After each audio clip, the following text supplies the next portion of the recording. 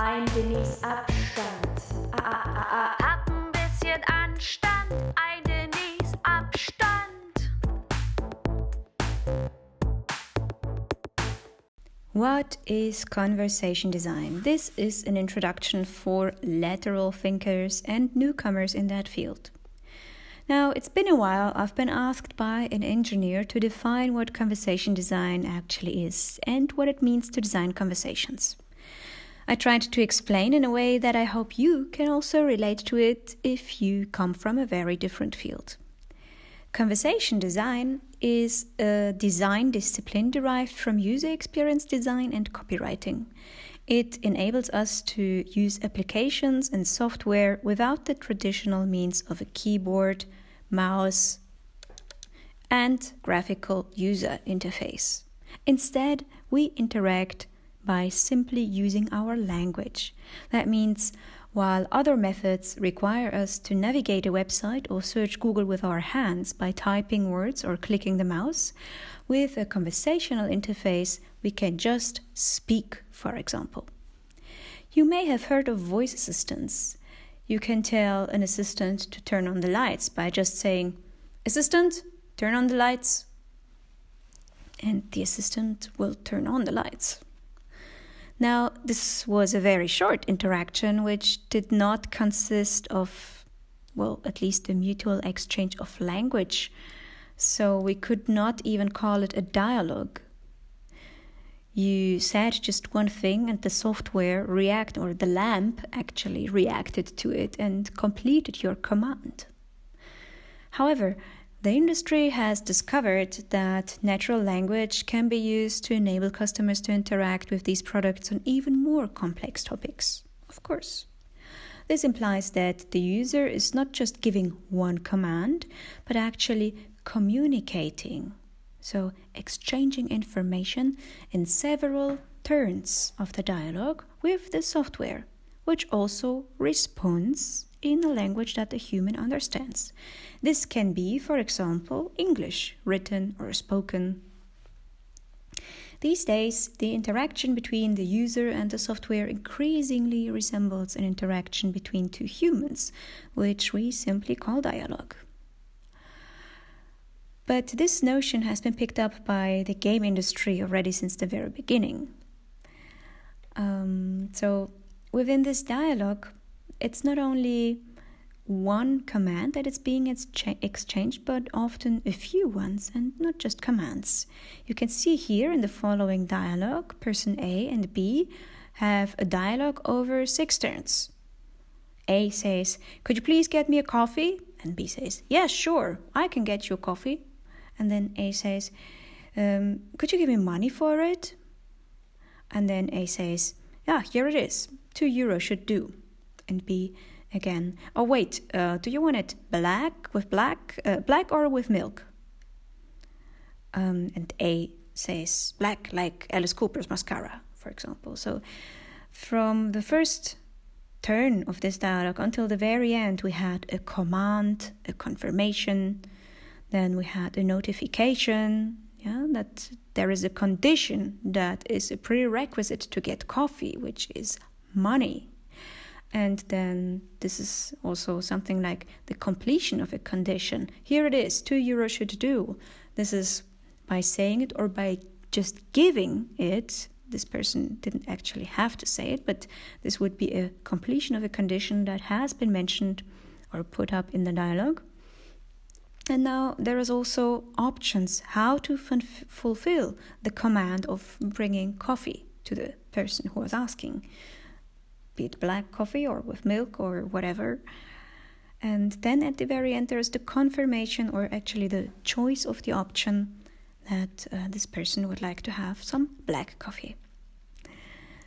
Enabling this kind of complex dialogue between a human and a machine is what a conversation designer does. Okay, then you might think, how does a conversation designer work? And this is where it becomes a bit more tricky, because in order to enable this kind of interaction between a human and a machine, a conversation designer needs to know what the topic or domain of the dialogue will be. Hence, he will have to anticipate the conversational situations that could come up. Do you want to order a coffee? Just have a little chit-chat? Or do you want to help people to retrieve their password? Like in a chatbot, for example? Or maybe you want to support them in using an electronic device or advise them on shopping and help them order a new pair of sneakers. Once the conversation designer knows the domain, they can picture scenarios and anticipate what the consumers or customers might want to know or might want to do. Picturing these scenarios is what we also call interaction design or user experience design. It's like having an empty space and giving it a ground for people to walk on and directions to help them to get where they want or to get the information that they want. In many ways, this work resembles the work of an architect. In fact, we need to establish a lot of this ground to make the space passable, similar to what an architect does and also with a certain purpose in mind. It's just that our product won't be physically experienceable, but mentally.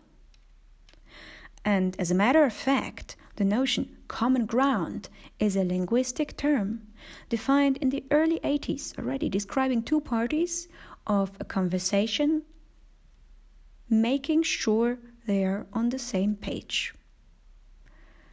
And the bricks, we build our architecture with our words and the meanings that they develop in a context. Words are merely abstract symbols that point at things or events in reality, following the laws of convenience and grammar to have a meaning. This is the reason why writers have an immediate advantage when designing conversations, as they are used to building that kind of mental architecture.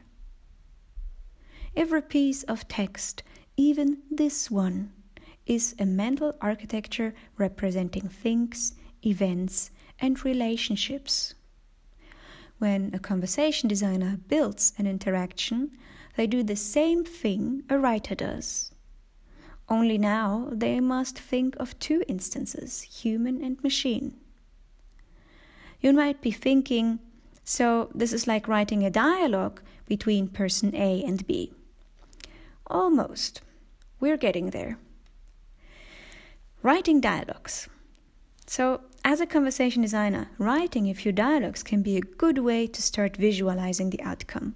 But if you only consider a single user's phrasing of a query to be built into the software, your interaction will rely on the user saying exactly what you wrote, or else it will fail. Humans are not that predictable, and they always say what's on their mind. We can anticipate this to a certain degree when they are in a certain situation that we brought them into. When you enter an online grocery store, we can assume that you will want to buy groceries. If you click on the category beverages, we can assume you're interested in either alcoholic or non-alcoholic ones, and so on. A conversation designer needs to break down the situations to find out what a user would want.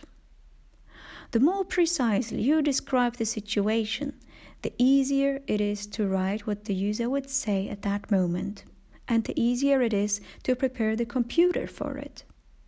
We also need to think of alternative phrases like, I want to get a coffee, or could you get me a coffee please, or do you have coffee? This is what we call training data, because you need to train the computer or the software to be able to understand also different phrasings of the same request. So next we design or actually write an answer from the bot that would fit these requests.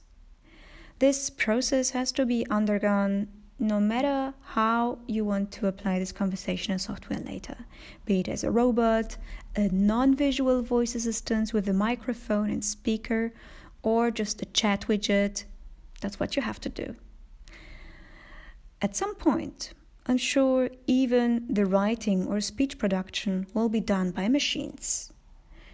But whatever it is, be it a machine in, say, 10 years or a human conversation designer that designs the conversation, they will all design an interactional structure that enables different dialogue and not just one possible dialogue. Now, we actually need tools for conversation designers.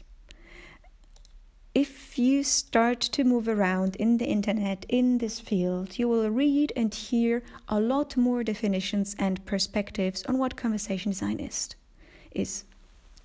Often depending on the field of where the conversation designer is coming from. At the moment, many conversation designers have an engineering background. But this is mostly because this particular area of design is so nascent and still largely tech-driven, often leaving creativity by the wayside. It's not straightforward to build conversational interfaces, so the bar has been set quite high in terms of those who can access them. For me, for example, I'm not a coding person. I could not work with certain programs that are made only for developers and require coding skills. However, I find that coders very often are not the most eloquent people. However, this is still why so many of those who also have a great contribution to make, such as copywriters, improvisation artists, and humanists, are not represented yet in the field. It's just difficult to connect these, and the software doesn't always allow an easy workflow. With the rise of conversational user faces, we need to aim at more interdisciplinary exchange between engineering and the creative industries, technological know-how, and the soft-skilled human component. I am usually very into, discovering and trying out platforms that enable people who have no coding skills in designing conversations. If you think about it, conversations are actually a software on their own. And there are some out there that give people who are not even close to programming or engineering access to the creation software that can do complex tasks and interact with humans. And this is quite exceptional and has a huge potential. And this will attract those who will make conversational interfaces that will make a difference. I hope this was a bit clarifying for you. This is my profession and my passion, conversation design. But in my next podcast, I'm going to question this notion and this profession of conversation design. So make sure to listen also to that one, because there are many, many facets in the industry that I feel everyone has a different point of view on it, and sometimes we're not establishing common ground, or we're not on the same page yet. Okay. Have a nice evening or morning or whatever time zone you are in. Bye. 50 Zentimeter ist nicht genug, aber ein Denis Abstand ist klug. Hab ein bisschen Abstand. Hab ein bisschen Abstand.